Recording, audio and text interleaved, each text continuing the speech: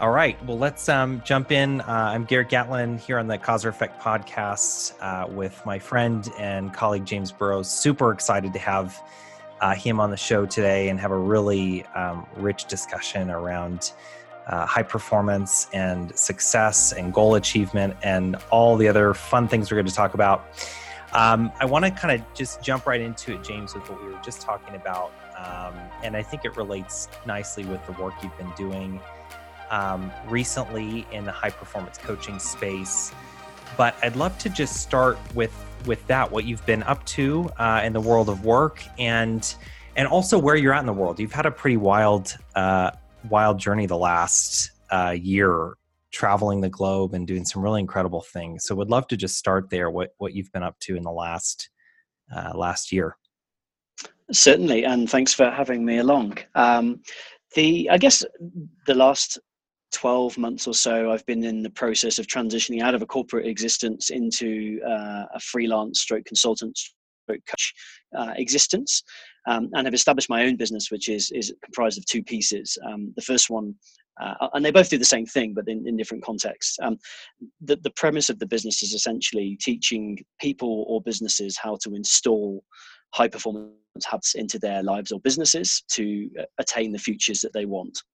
And so, if I break that down into pieces, it's a concept of looking at what is it that you want out of life, then what are the gaps and the barriers that are causing you to not be there right now, and then what habits do we need to put in place, what practices do we need to put in place to achieve that. And the two pieces of the business are essentially individual coaching and corporate consulting. And I've been doing a variety of those over the last 12 months. Now, thankfully, I've also been able to combine that with 12 months of traveling around Latin America and South America whilst working remotely with most of my clients. I've had a couple of on-site projects where I've moved back to either the UK or in the US, and I've been able to work face-to-face with clients, which has been really enjoyable. But essentially, it's created a life of freedom doing what it is that I absolutely love doing, which is I guess teaching and showing people how high performance can be made a little bit easier if you have a structure and a framework to achieve it. Awesome. I love that. Love the work you're doing. And also to your point about lifestyle freedom, which is super epic. I think, you are doing something that's becoming more accessible for people, but I think a lot of people, admire sort of the lifestyle freedom or life on your terms where you're writing your own script.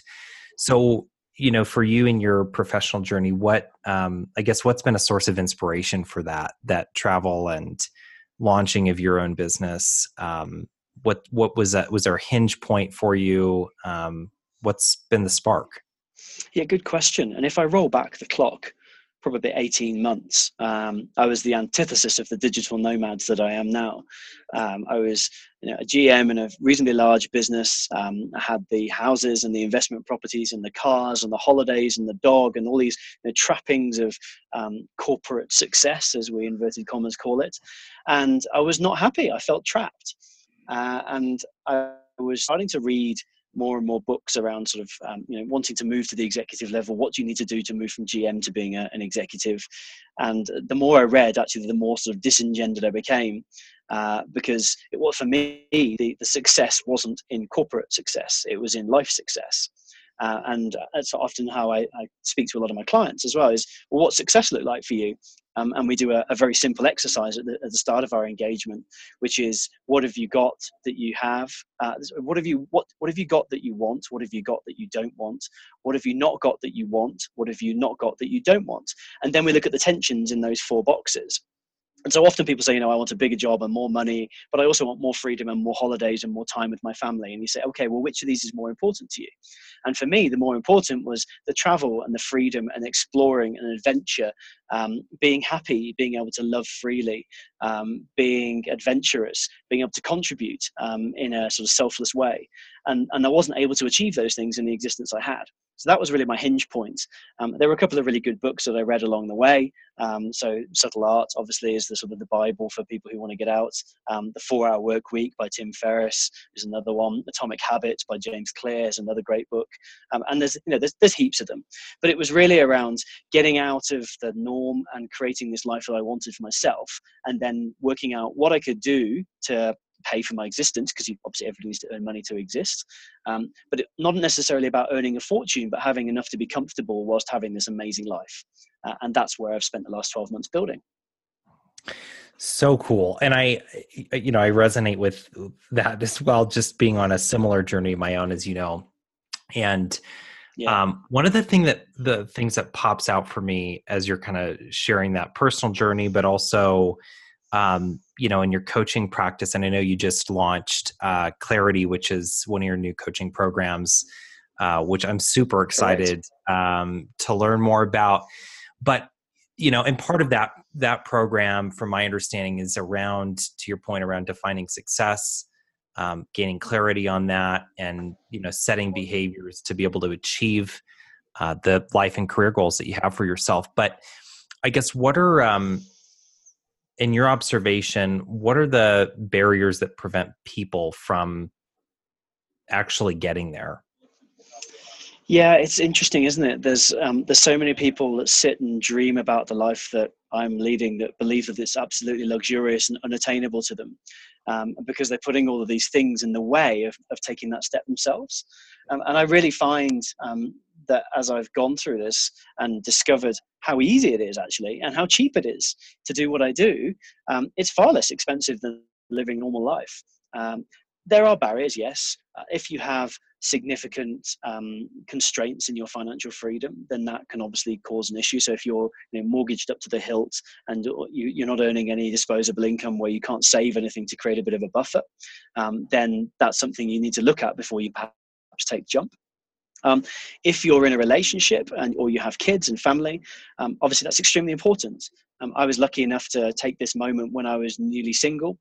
So I didn't have to worry about negotiating with a partner. I didn't have to worry about how we were going to keep our kids safe, and in school and things like that. But absolutely, if you have a boyfriend, girlfriend, husband, wife, whatever it is, and you're thinking about taking this step, it has to be negotiated, and it has to be really clear between both of you around the expectations of what it is and isn't for the journey that you're going to take. Because stepping out of the normal salary pay packet, whether you're doing it digitally like I'm doing it, or whether you're just going out as a consultant on your own, is a huge step, and it's a partnership to do it. And definitely think that that's a really important piece. The other barriers that I think get in the way is just fear of the unknown. I traveled many years ago, probably 10 years ago, through Southeast Asia on my own in Indonesia, and done that for about 9 months. And so I knew I could backpack, I knew I could travel, but I was now coming to an entirely new continent, 10 years older, a little bit fearful of the danger of Colombia and the danger of living in Mexico, all these things that you hear in the news. I was a little bit scared that I didn't speak great Spanish. I didn't know how I was going to find work. I didn't know how I was going to find a place to work from, and so doing a bit of research before you go to, I guess, demystify the process was definitely helpful. So I started taking Spanish classes. I started reading up on blogs and podcasts that were talking about people who transitioned to digital nomading in Latin America successfully. So absorbing information and research was really key for me. The how do you get work, and the where do you work? Again, a lot of these people like Nomadic, Matt, Culture Trip, they're really good websites that give you information on how to operate in this context. And whilst I'm probably an early adopter, I'm not an innovator. The people have been doing this for 5 to 10 years, so I'm slotting into a groove that already exists. Versus like the first men on the moon, I'm the second wave of inhabitants that are coming through. And I now live in a great apartment, and I work in a really cool communal workspace which has got soundproof booths. They're so developed now, and the Wi-Fi is amazing, and everything's great. I can imagine 10 years ago it was a little bit different. So I guess that trepidation and fear of the unknown was the other piece that a lot of people will use as an excuse not to do it. The reality is, when you do it, you find out how amazing it all is. And you just have to believe in yourself and take that jump.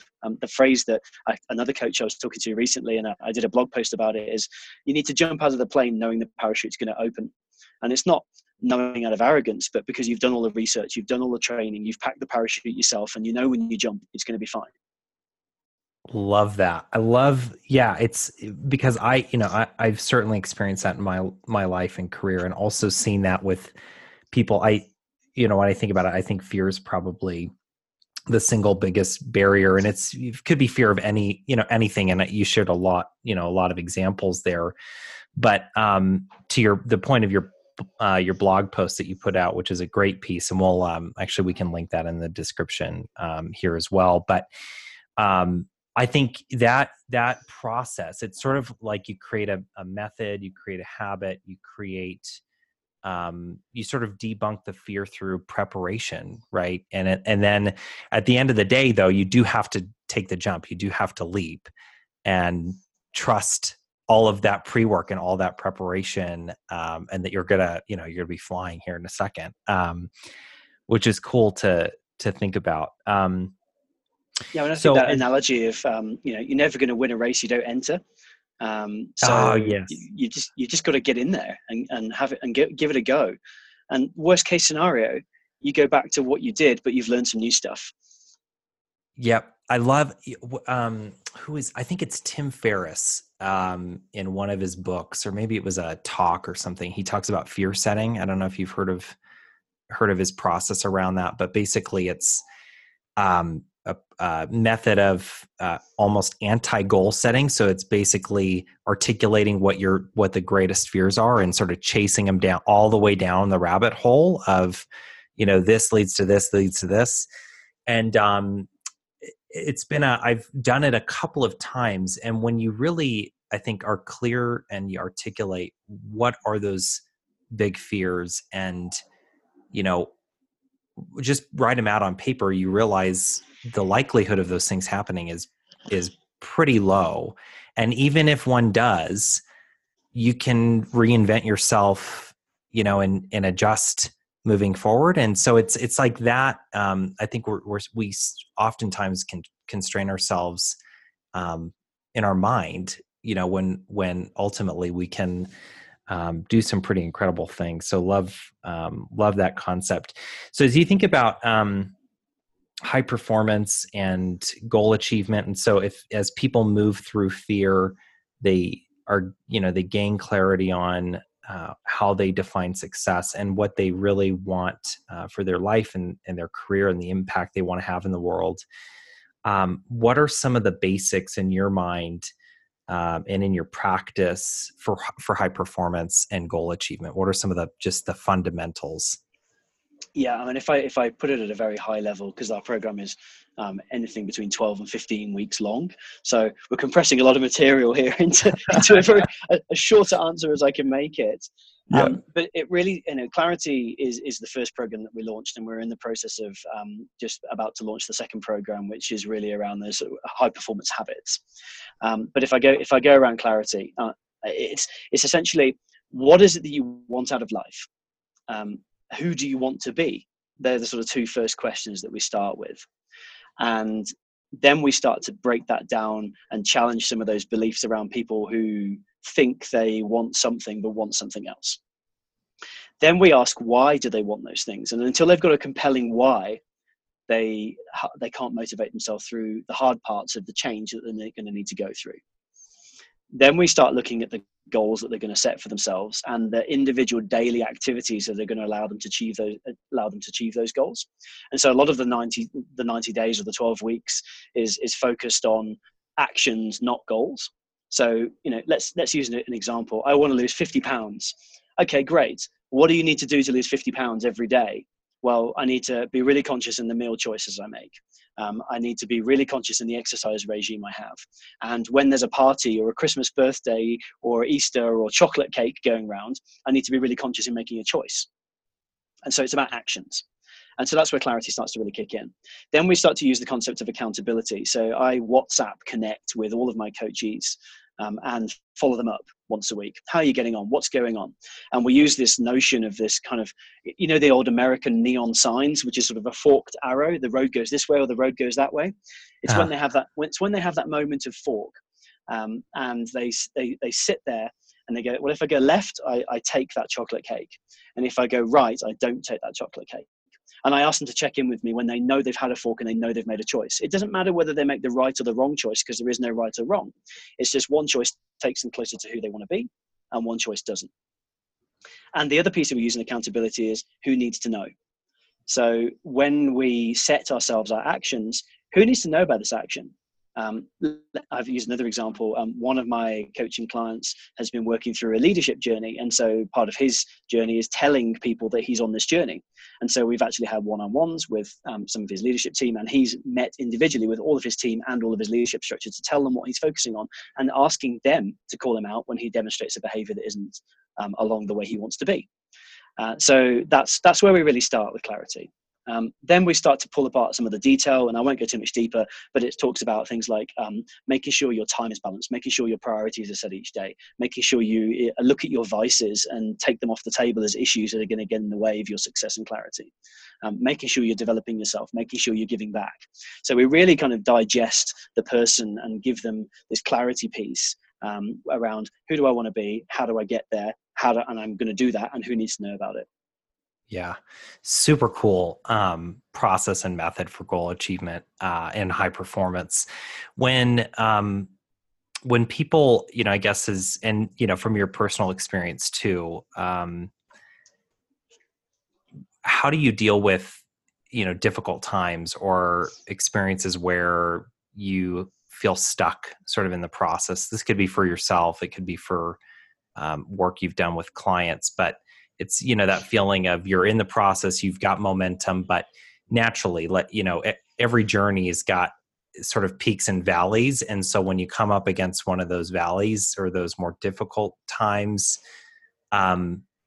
what are some things you do there to push through it? Because I think, in my observation and working with a lot of different people, when it gets tough, the default is, well, I just go back to what I was doing before, and I'll just sort of go back to autopilot because it's easy. So I'm super curious about that and how you kind of help yourself and help other people get unstuck. Mm-hmm. Good question. There's a multitude of places where you can get stuck. So I'll use the example you brought up initially, and then I'll probably add one more, but there are a whole heap of others of conversations that we have. Absolutely. I encounter that fork in the road, and that's the difficulty point. And I make the wrong choice, inverted commas, which is essentially just the choice away from the person I want to be. And then I kind of feel like I'm in this turmoil of, oh, well, I've gone back to the old way of doing it. Now I'm just going to let it go. And it was easier to make the choice in the wrong direction, because what you're doing in this transformational journey of high performance is changing the way you are. You're going from your current state to your aspirational high performance state. And so often, and that's why I have the WhatsApp check-in opportunity. I want my coachees to connect with me and go, I just made this choice and I'm feeling really bad about it. And then I immediately will text back, well, who do you want to be? And they go, well, I want to be that person. So next time, make the other choice. And if you have the opportunity, go back now and make the other choice. And don't beat yourself up for the choice you made, because we're all human. And high performance is about, it's long-term persistence in the daily action, not the starving myself or feeling really miserable about what I'm doing. And if you keep coming up against that same fork in the road, then we have a different conversation, which is this who you really want to be then? Do you really want to run a marathon? Do you really want to be 50 pounds lighter? Or do you just think that that's one of your goals? And we try and eliminate those at the start of the process, but often they come out. Actually, no, I don't. I just want to eat what I want to eat. But I'd like to be lighter. Okay, well then what else can we do to get you to where you want to be? So they're the types of conversations that we have.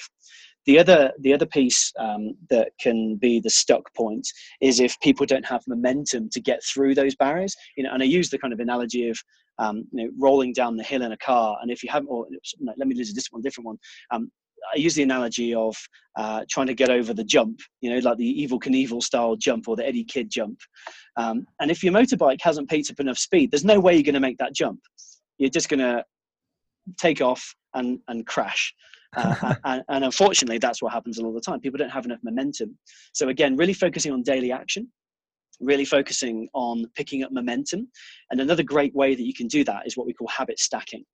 So I use this with myself in my morning routine, is the first thing that most people do when they wake up in the morning is they turn on the light, the alarm goes off, they turn on the light, they pick up their phone and they check their social media. And before they know it, 15 minutes has gone.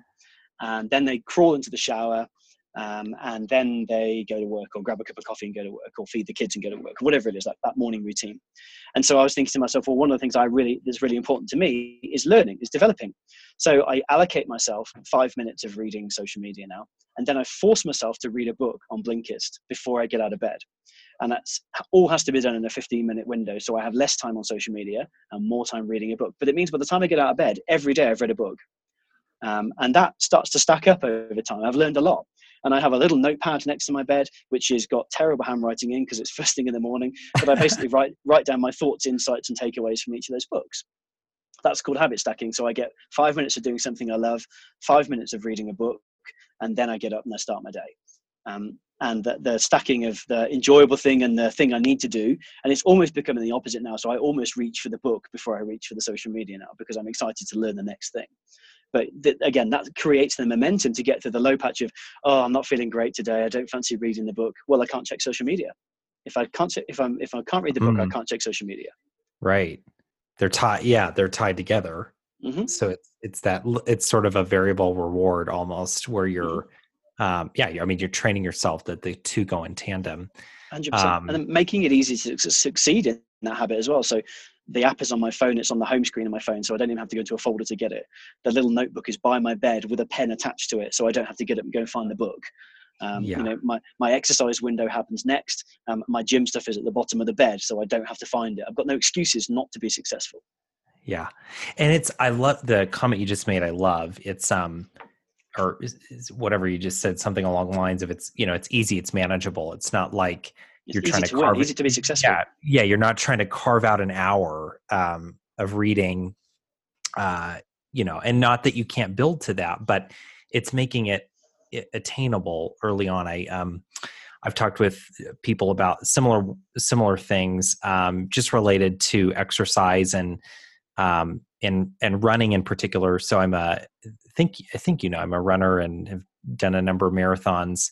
And when I first got into it, I really didn't have any sort of aspiration of running that distance. It started very, very small. It was a micro habit I was trying to build just for fitness. So I was doing 4 or 5 days a week and doing 20-minute intervals. And then that really quickly, though, like that habit sort of cascaded into this love and passion for running, and the miles, just started to get higher and higher and higher. But it started with that really low barrier of entry where it was, this is easy. It's 20 minutes. It's not a big deal. Mm-hmm. So starting small, I think is huge in this space.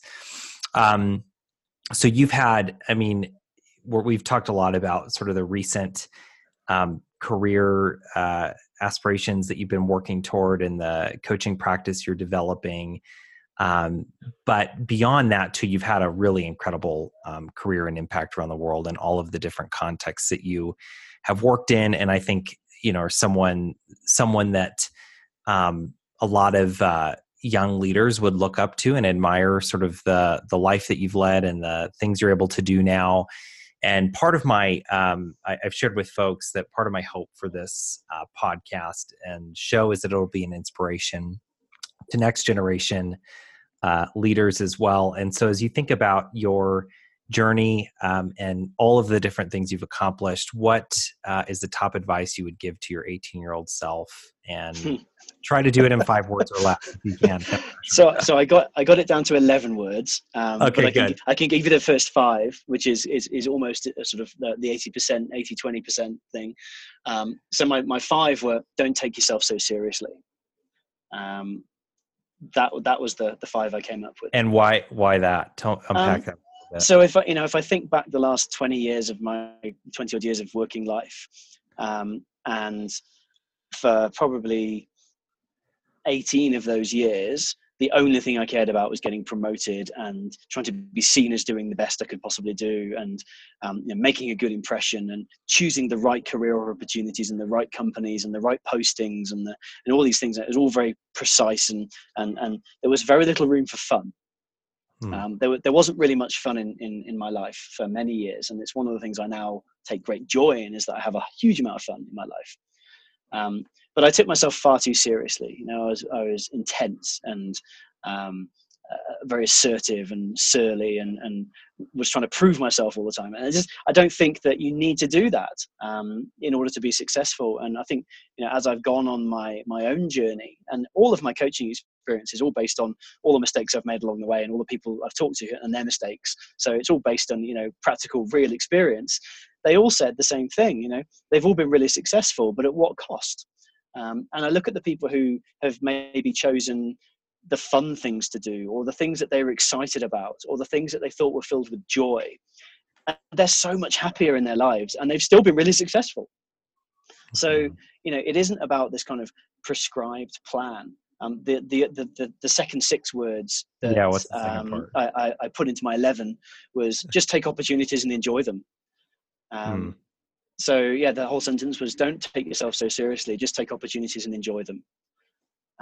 And it's just kind of just put yourself out there. And, you know, what I found in my late 30s is everything I've done in the past 18, 20 years working, I can use it somewhere at some point to do something. It all kind of comes together as a mishmash of experiences and stuff that you can offer. And that's where you kind of find your niche and you just go for it. So stop worrying about it, because it'll all turn out right in the end. You just need to work hard and take opportunities and enjoy them. Love it. Love the 11 words. Super great stuff. All right. Final question for our time together. And that is, what is the cause you want to bring about in the world? Ooh, that is a good question. I think for me and for Traverse, that sort of installation of high performing habits by showing people how to do it. But the way I've kind of aligned it for your question in my mind was, I want to bring simplicity to high performance. That's the cause. You know, if you do a few things right and you remove a few things that are wrong, you can dramatically improve stuff.